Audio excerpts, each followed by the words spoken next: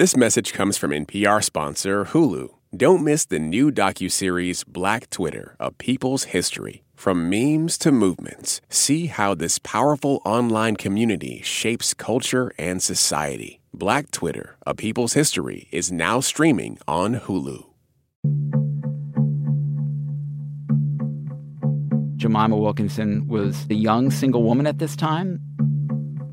She has a deep knowledge of the Bible. In fact, it seems like she's memorized large passages of the Bible. So we know that.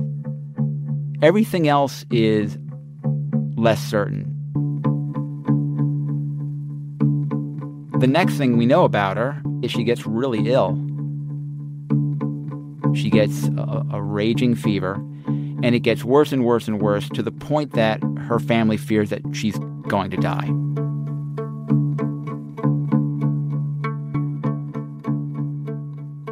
But instead of dying, as the story goes, she sort of miraculously emerges from her sickbed, announces that Jemima Wilkinson is dead, and that Jemima Wilkinson's body has been reanimated by God as this holy messenger, the public universal friend.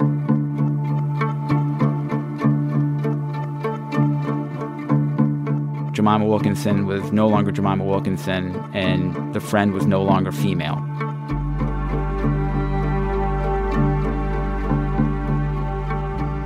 It was this sort of genderless or gender intermediate spirit of God. This prophet is not a woman, probably not a man either, something in between, some sort of mystical blending of the two. The illness is gone. The friend or Jemima or whoever you want to see her, he or she is well again.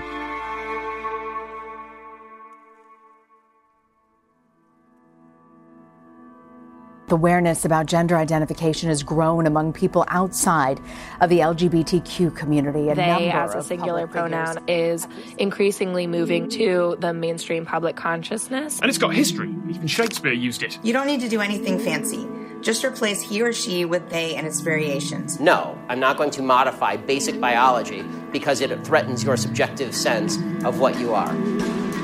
Should we give people the right to say, we're going to raise a child as non-binary, meaning we're not going to raise a child as male or female? I'm not male or female. I think I float somewhere in between. It's all on the spectrum. You're listening to Throughline from NPR, where we go back in time to understand the present. Hey, I'm Rand Abdel Fattah. I'm Ramtin Arablouei. And on this episode, the public universal friend. Gender identity has been a major topic in the news over the past few years, whether it's about trans people in the military, bathroom bills, or pronouns.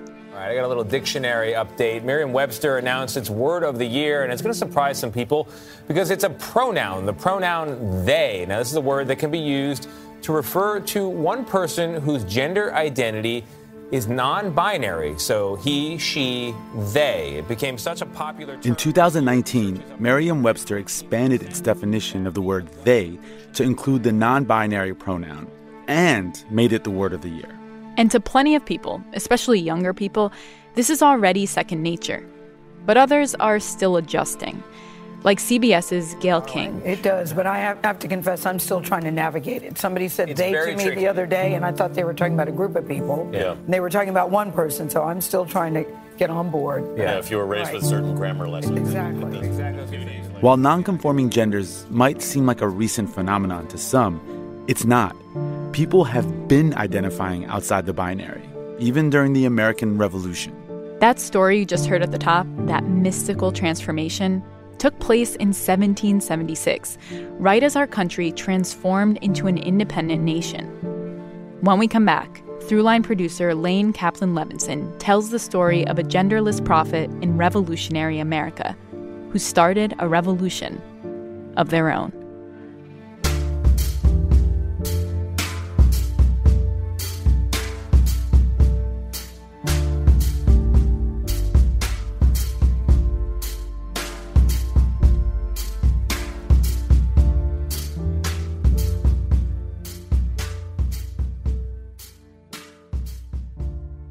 I am Javier from the Dominican Republic, and you're listening to Throughline from NPR. Support for NPR and the following message come from PBS. PBS invites you on a trip to the future. A Brief History of the Future is a groundbreaking series filled with hope and possibility about where people are today and what could come next. From tech to tradition, from climate to culture, from science to spirituality. Join futurist Ari Wallach on a journey around the world as he meets the brilliant minds and brave pioneers remaking people's futures for generations to come. A Brief History of the Future. Stream now on PBS and the PBS app. Part 1. The Transformation. Colonial New England in the late 1700s was one wild ride.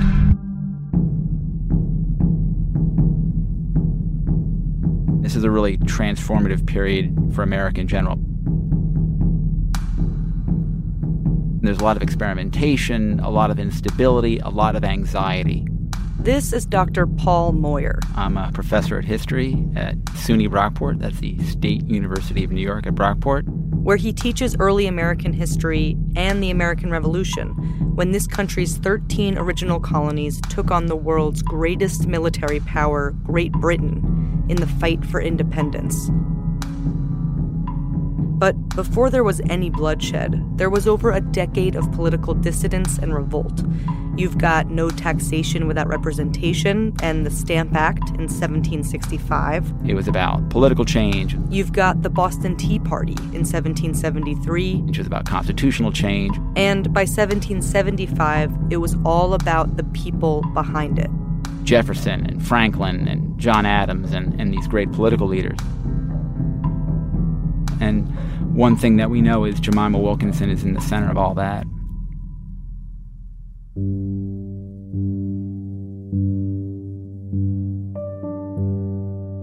Who is Jemima Wilkinson?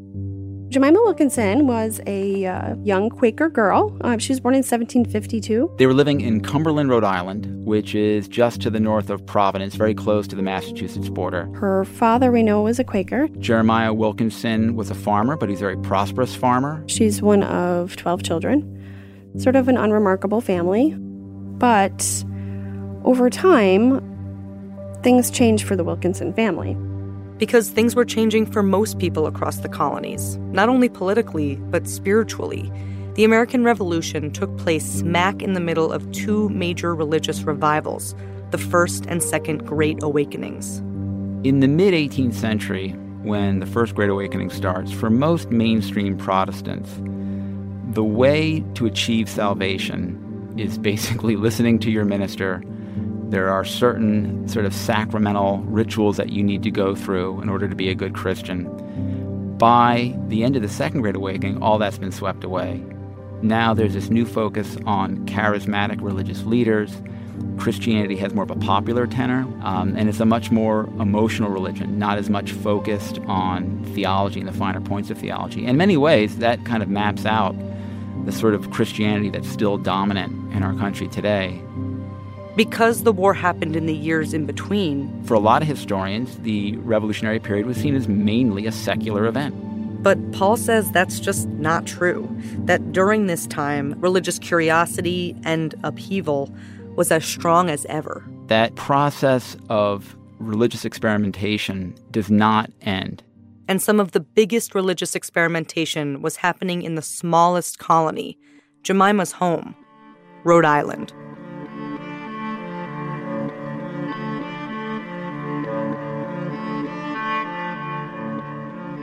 Rhode Island, of course, is settled by Puritans who just didn't fit in Massachusetts. My name is Tricia Noel. I'm the executive director and curator at the Yates County History Center in Penn Yan, New York. Rhode Island was the home of religious freedom. So if you lived in one of the colonies and you rejected Puritanism, or it rejected you, you went straight to Lil Rhodey. Rhode Island was a place of religious diversity and religious controversy and religious upheaval. It became a refuge for people who were kicked out of Massachusetts for religious dissent. If you were accused of witchcraft in the 17th century, you'd hightail it for Rhode Island to kind of escape prosecution in Connecticut or Massachusetts. It was a colony of misfits, a place where people could be who they wanted to be, where people could explore.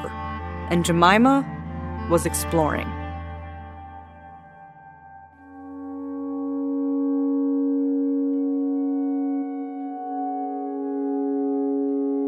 The other thing we know about Jemima Wilkinson is that she's been attending religious meetings of a local evangelical sect known as the New Lights. What they call the New Light Stir, which is a little leftover part of the First Great Awakening, stressing that you can be in control of your own salvation. And that's sort of a different idea at this time. It's pretty controversial. And these are the revivals that Jemima Wilkinson becomes involved in. And why do we think Jemima was going to these New Light meetings? I think during the Revolution, nothing was certain. So nobody knows, are we British? Are we American? There's a lot of violence going on. There's death from these horrible diseases that are going around. It's completely unstable. And I think it was sort of an outlet for her stress, and she wanted to see what else was out there. And there was a lot out there. It was like a religious marketplace with pop-up churches and denominations and people redefining what religion and its leaders could look like. Because of all that tumult and uncertainty, this was a time when a charismatic person could easily attract believers looking for meaning in all that chaos, whether it be a revolution or a whole new religion. The problem was, if you were a Quaker, you weren't allowed to see what else was out there. You weren't permitted to attend other religious denominations. And she's actually kicked out of her local Quaker meeting because of that behavior. She's expelled in October of 1776, and she's not alone. The Quaker membership expel the Wilkinson children one by one. Yeah, two of her elder brothers, Stephen and Jephthah, they are kicked out of the Quaker Church for participating in military preparations associated with the American Revolution. The Quakers were pacifists, so they drew a very firm line against participating in the American Revolution. One of her older sisters is also kicked out of the Quaker meeting. Minutes from the Smithfield, Rhode Island Quaker meeting, August 29th, 1776. Patience Wilkinson hath been labored with on account of her having an illegitimate child and not appearing in a state of mind suitable to make satisfaction there. This meeting disowns her from membership. It didn't seem like Jemima wanted to leave the Quaker Church, but she, like her siblings, ignored their warnings and paid the price. The church was very important to her, and I think Quaker doctrine was very important to her. I think being expelled from the church was actually devastating. There are some descriptions that almost sound like she was on the edge of a breakdown, really, because I think she was so distraught about being expelled.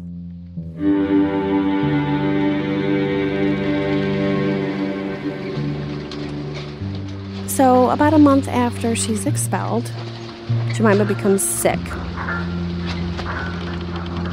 As the story goes, a Continental Navy ship, the Columbus, comes in to Providence Harbor, and it has a number of British prisoners.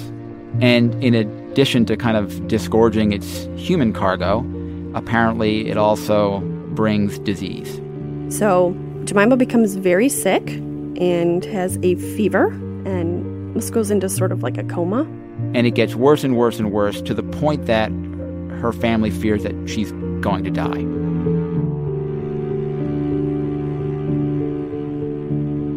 The family was concerned enough that they got a doctor to travel several miles.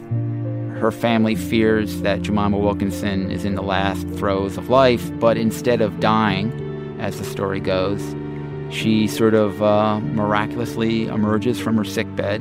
Gets up and says that Jemima Wilkinson has died, and that at the moment of her death, Jemima's body was reanimated by a genderless spirit sent from heaven.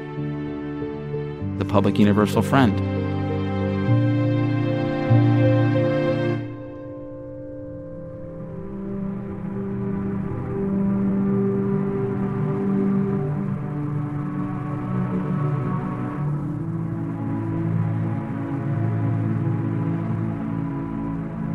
All of a sudden, she has this vision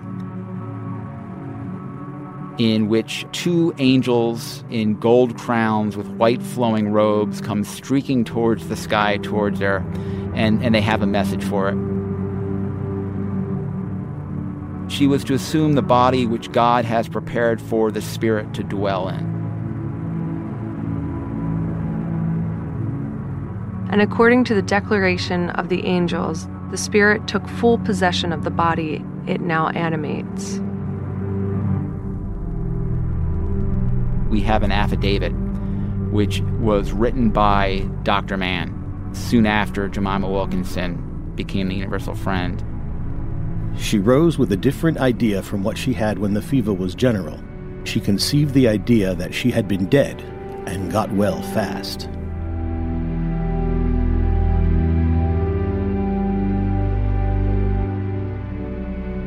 After coming out of this experience, the former Jemima Wilkinson says that the new name they will be going by is the Public Universal Friend. And never uses Jemima Wilkinson again.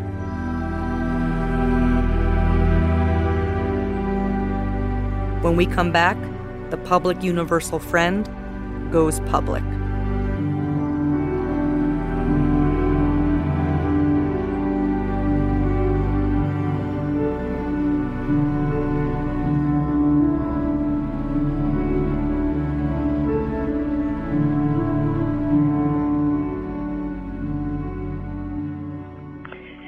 Hi, this is Rita from Santa Rosa, California, and you're listening to Throughline from NPR.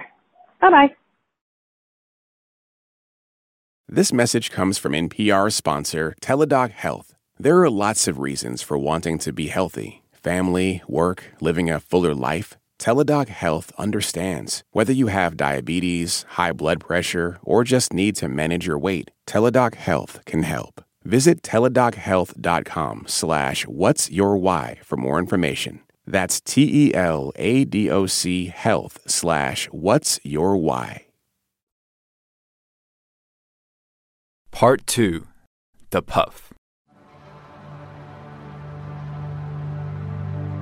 It's 1776, and a 23-year-old single woman on the verge of death jumped up from her bed and proclaimed herself born again as a religious prophet with the power to lead people towards their own salvation.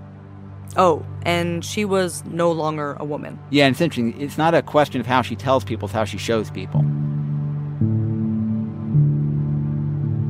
It's the way the friend presents himself, the way the friend dresses. All of that sends this message that this figure is not a woman. The friend took on a whole new costume and started dressing in loose, flowing, clerical robes. Sometimes they're black, sometimes they're purple, sometimes they're gray. But very much robes that you'd see, say, like an Anglican clergyman wear. So it's kind of symbolically taking on that persona of a minister. And also, it's male dress. At the same time, the friend wore women's shoes and had long hair. Like a woman's hair, but she does not keep her head covered indoors as a woman would do. Sort of an androgynous look is what the friend chooses, probably to discourage being considered either male or female. Some mixture of the two. Being a religious prophet, the friend also had a message.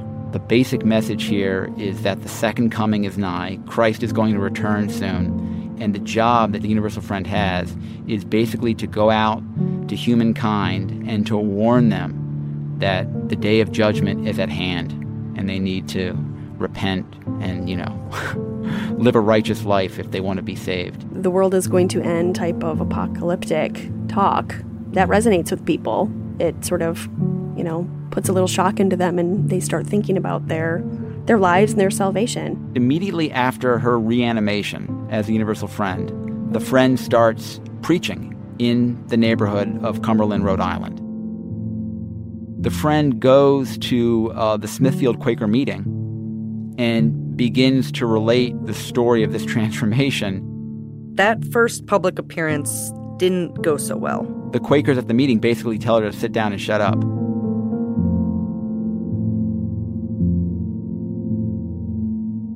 After she had uttered a few words, a friend stood up and desired her to sit down. But she not submitting, the same request was repeated by another, and then by another, and another, until no less than 5 friends required her to desist. But she said, as it was the Lord who spoke by her, she could not be silent unless they applied their hands to her mouth.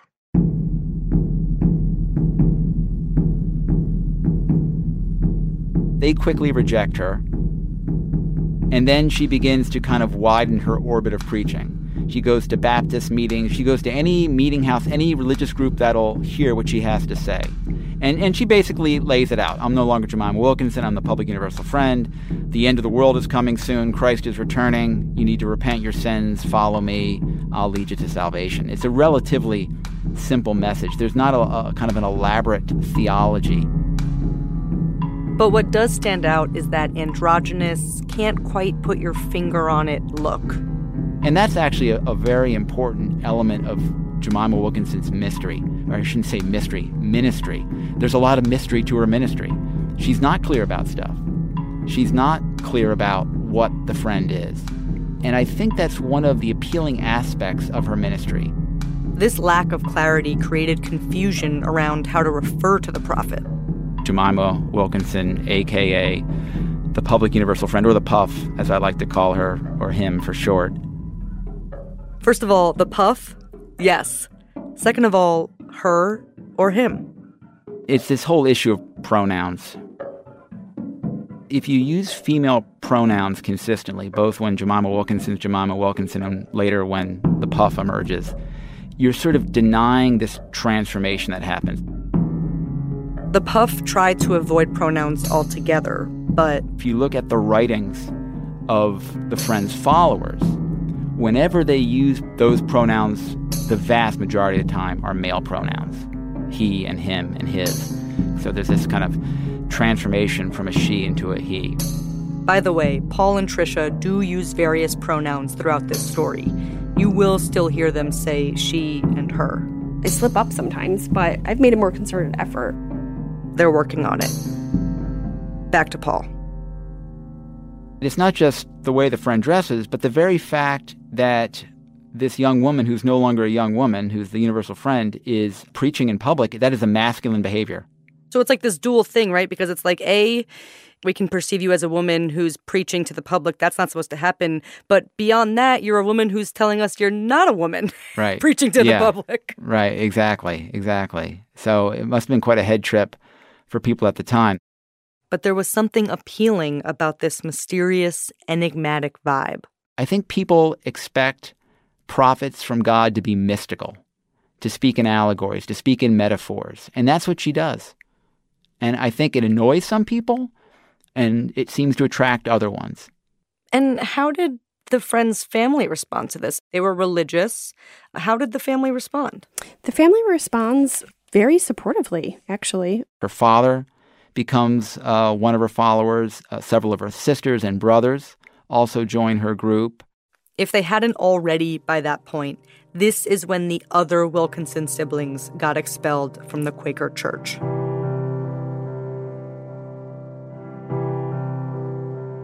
According to appointment, we have visited Mercy Wilkinson, the account of her neglecting to attend our meetings for worship and going to those of her sister. Elizabeth and Deborah Wilkinson, daughters of Jeremiah, who have for some time attended the meetings of their sister Jemima. The friends appointed to labor with Jeremiah Wilkinson report that they have again visited him and find no encouragement. She now being gone with her sister Jemima, as was expected, it is our judgment that she be denied as a member of society.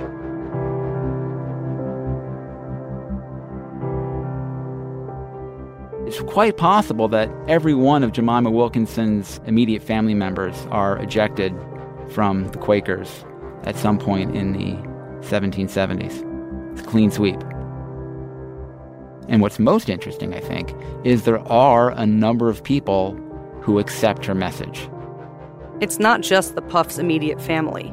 Other people start taking to the Puff's message, people who have also been rejected by the Quakers.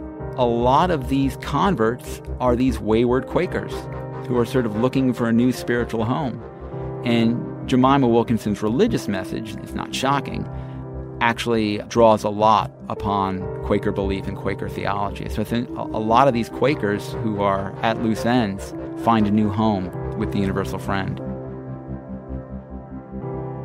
They may have been at loose ends with the church, but they were far from the fringes of society. The people who are accepting her message are not marginal figures. Some of these people are pretty wealthy. One of her earliest converts is this guy, William Potter. He's very wealthy. He at one point served as a judge in the Rhode Island Supreme Court. Another one of her converts, it was a captain in the Continental Army, James Parker. Another convert, James Hathaway, the son of a very, very wealthy Massachusetts shipbuilder. So there are wealthy, respectable people joining her. That's a real interesting mystery to her story. Why is it that these people who are successful, why are they kind of taking the risk that comes along with joining ranks with the Universal Friend? Reason number one. She offers salvation. She offers a path to heaven. Reason number two. She offers this message of universal salvation. And that's not generally accepted in late 18th century Protestantism in America. So that's attractive. Reason number three. She offers spiritual empowerment. Now, she herself, or I should say himself, the friend, engaged in prophecy, engaged in faith healing. But not only did the friend engage in these behaviors, the friend sort of empowered his followers to do the same thing. So, for example, Sarah Richards becomes one of the Universal Friend's chief lieutenants. She engages in prophecy. She engages in public preaching. So there are a number of men and women within the Friend sect who basically become spiritually and religiously empowered by joining her group. As his local following grew, the Puff started to travel around Rhode Island to spread the gospel, a lot of which sounded very familiar to the Quaker gospel. But there were some aspects of his message that were even more radical. For example, she promotes the idea of celibacy. She doesn't require it, but she argues that it is a spiritually superior state of being. And in fact, all the evidence is once Jemima Wilkinson becomes the friend, that the friend lives an entirely celibate life. Well, there are a number of women in her sect who become known as the Faithful Sisterhood, who embrace this idea of celibacy. And we have to understand, once a woman in the late 18th century embraces the idea of celibacy, you're shutting the door to what are seen as the traditional female roles of wife and mother. So right there, that religious decision has profound social and gendered impacts. So in those subtle ways, the Universal Friend's faith opens the door for her female followers to kind of break out of some of the restrictions that women faced in the late 18th century. And again, this builds upon Quaker and New Light precedents, but I think the Universal Friends kind of take it to another level. Hundreds of people flocked to the Public Universal Friend and his message. But for every bit of support, there was just as much pushback. The Friend is so polarizing that people loved them or hated them. Obviously, there are people who are opposed to her ministry. They think that either she's insane or she's this sort of upstart woman. Largely, the detractors of the Friend seem to use female pronouns. They just don't buy it. In fact, I should point out at one point, she travels to Newport, Rhode Island. She actually passes through the military lines. Newport is occupied by the British Army at that point, and they want nothing to do with that at all. But the Friend was not deterred. He left the comfort of his Rhode Island home and set out into uncharted territory.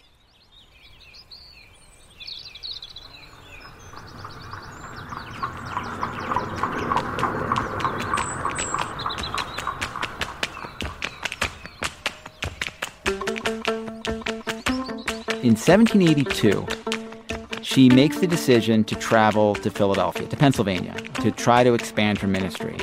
And strategically, it makes a lot of sense. Philadelphia had one of the largest Quaker populations at that time, including the ones who had been thrown out. So if you're looking for a large population of Quakers, what better place to go than Philadelphia and its environs? Philadelphia at that time is the political, cultural, media capital of the United States.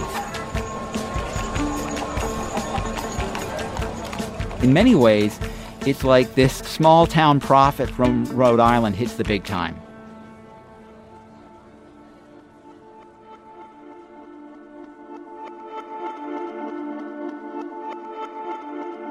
Maybe it was hitting the big time that encouraged the Friend to formalize his following, to incorporate, so to speak. The society establishes itself as an official religious group in 1783. They were the Society of Universal Friends. And as per usual, the more legit you get, the more shade you get thrown. And once she's in Philadelphia, that's where we begin to see evidence of real pushback against her. There are people who write into newspapers and magazines complaining about this woman, that she's a fraud, that she's a blasphemer, who are these crazy people coming into our city? There are now, in this city, a number of the disciples of a certain Jemima Wilkinson, a native of Rhode Island, a person who professes that she is Jesus Christ come again in the flesh a second time without sin unto salvation.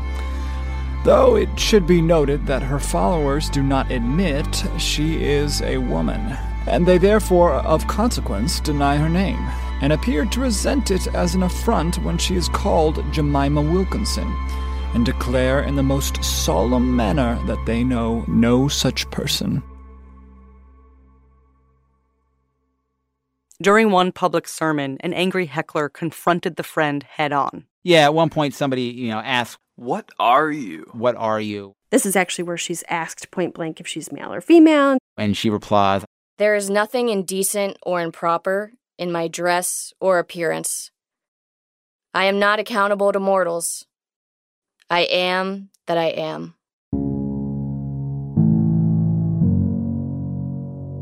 They don't understand that aspect either. So I think it's just a lack of understanding and ignorance, and it leads to a really negative reaction.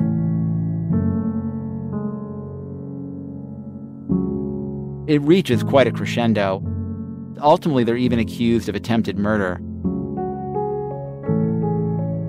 Pennsylvania Gazette, April 4th, 1787.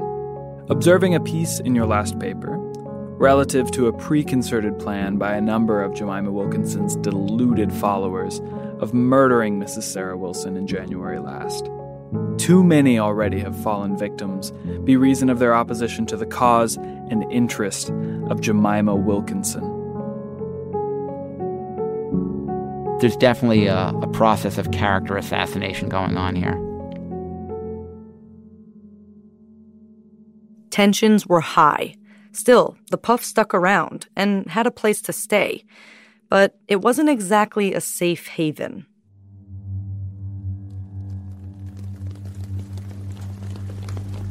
While she's in the house, a riot takes place. People are throwing bricks and objects at the house, breaking windows and stuff like that. There's heckling, there's shouting. So clearly that crowd wasn't exactly happy to see Jemima Wilkinson come into town.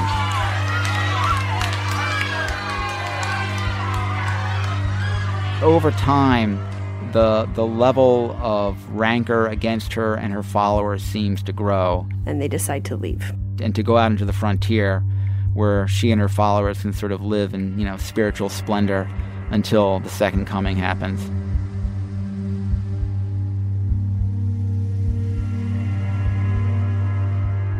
When we come back, the Society of Universal Friends leaves society behind and goes where they'll be left alone, the wilderness.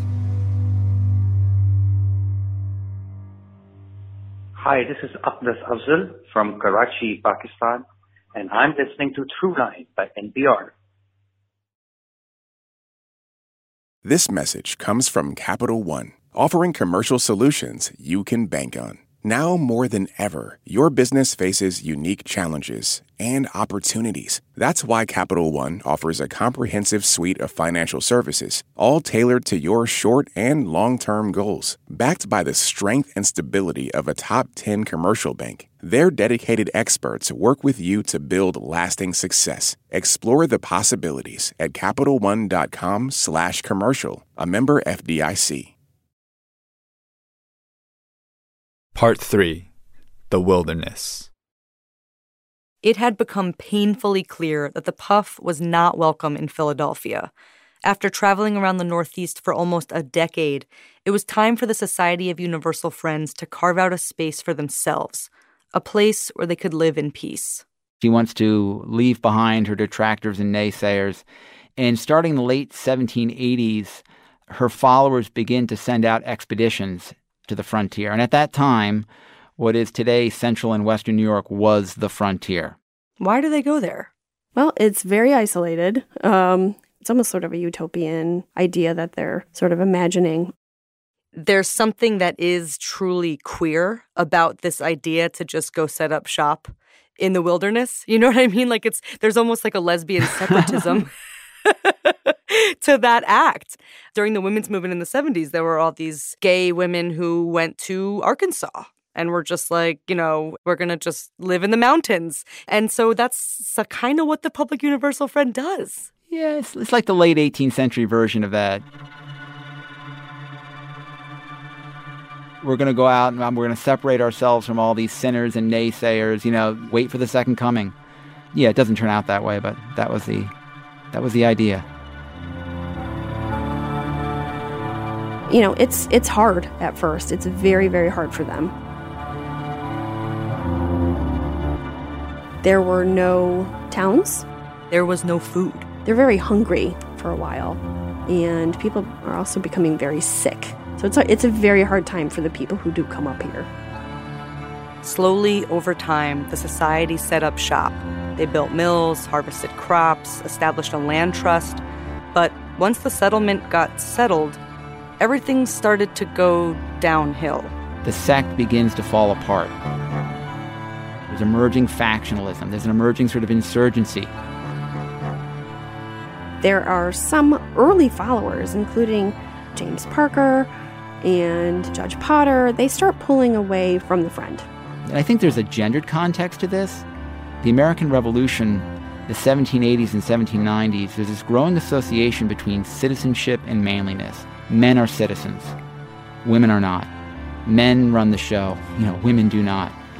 So you see this resistance, this betrayal, manifests itself in a number of ways. And the Friend is accused of blasphemy in court by these former followers. The charge was that Jemima Wilkinson was claiming to be Jesus Christ. And the state of New York ruled, well, she's not breaking any law by claiming that. The case gets thrown out almost immediately. The judge reminds everyone that blasphemy is not illegal in New York State.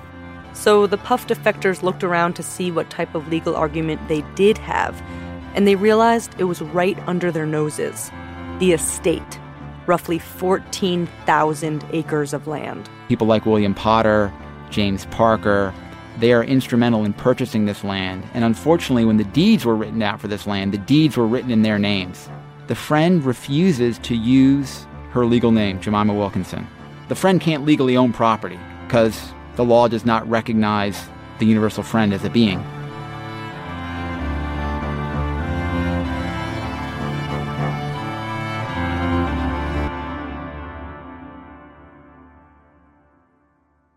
That really relates to the types of things we see today, right? With the trans community, for instance, of people that are changing their name, that in the legal system it's complicated or they can't get it on their driver's license. That's just the relevance of that really stands out to me. Right. The Friend is experiencing all of that. They're basically trying to get this property away from the Friend, out of the hands of Jemima Wilkinson and into the hands of men like themselves. The men challenged the Friend's property rights and won.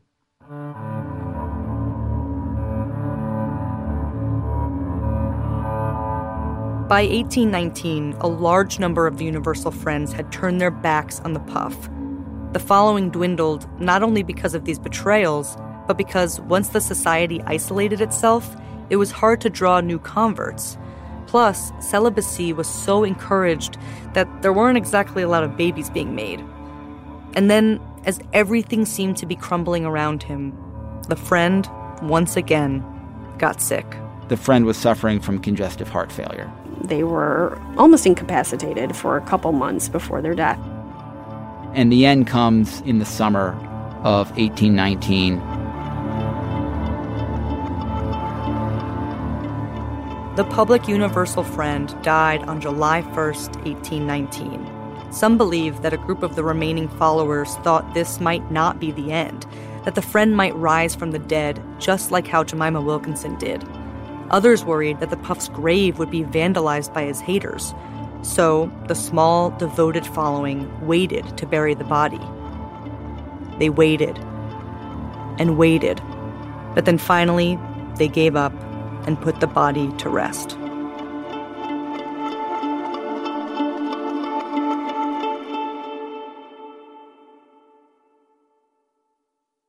She was sort of the charismatic glue that held the whole thing together.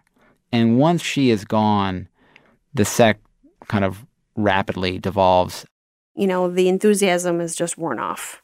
Without the Friend, obviously, it's pretty hard to keep that going. By the 1830s and 1840s, the group is just a shadow of its former self. And by the mid-1840s, it basically fades away.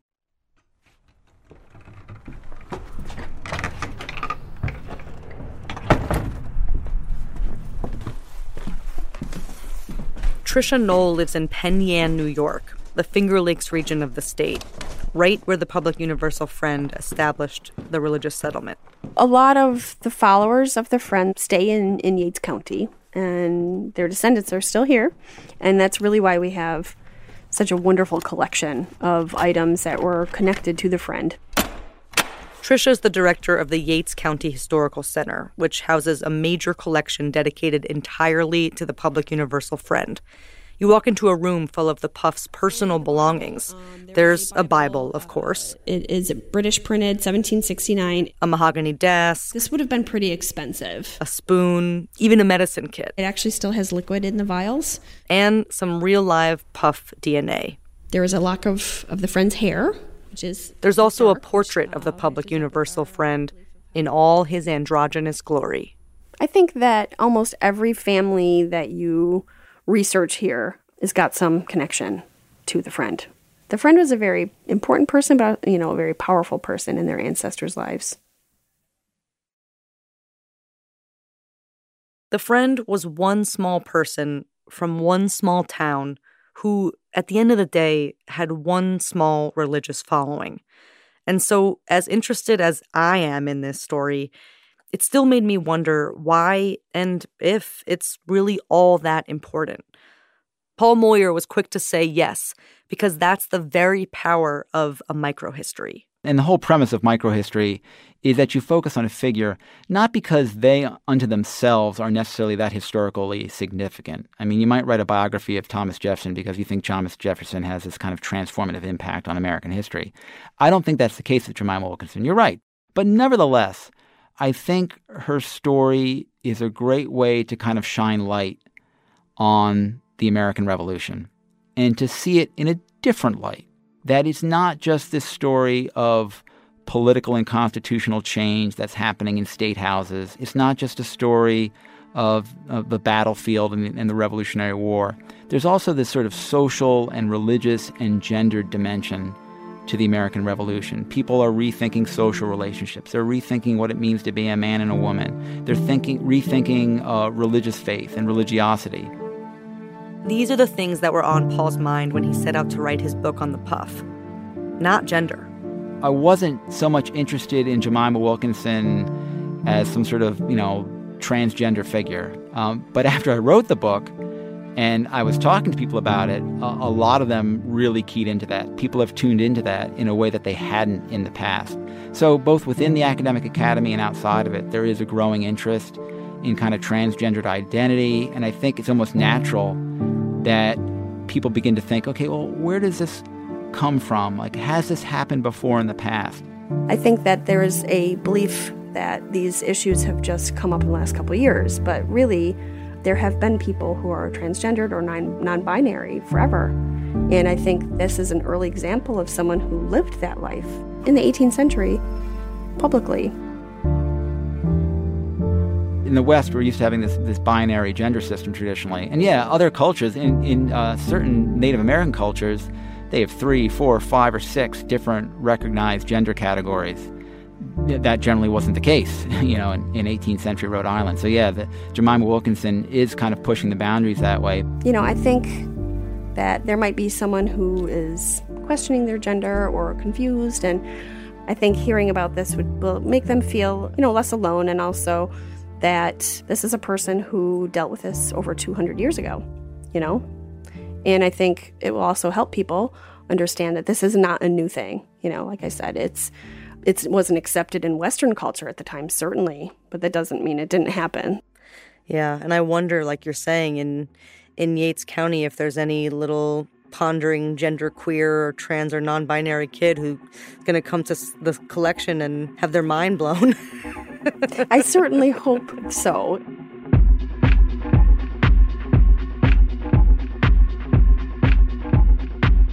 That's it for this week's show. I'm Randa Abdelfatah. I'm Ramteen Arablouei, and you've been listening to Throughline from NPR.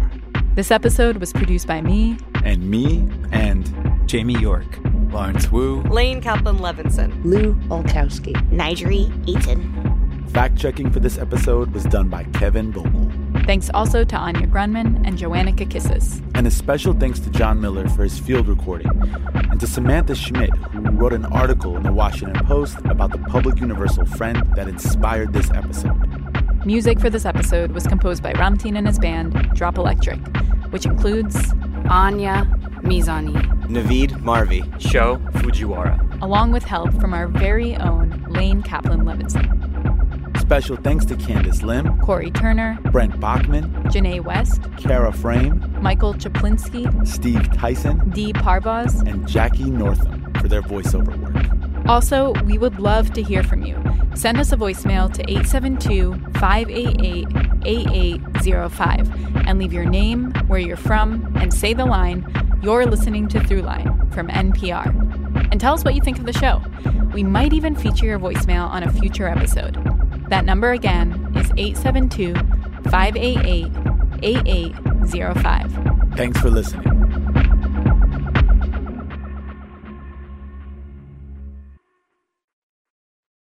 This message comes from NPR sponsor Squarespace. Kickstart or update written content on any website, product description, or email with Squarespace AI, generating instant, personalized results that know and show your brand identity. Explain what your site is about, choose your tone, and enter what you need to get short or long-form text. No matter the placement, Squarespace AI makes it easier to go live, stand out, and succeed online. Use code Throughline to save 10% off your first purchase of a website or domain.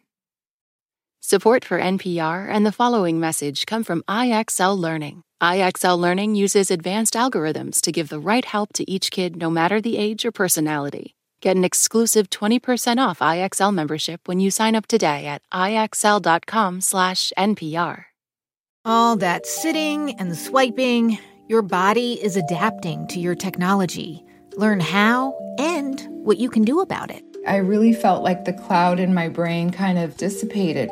Once I started realizing what a difference these little breaks were making, there's no turning back for me. Take NPR's Body Electric Challenge. Listen to the series wherever you get your podcasts.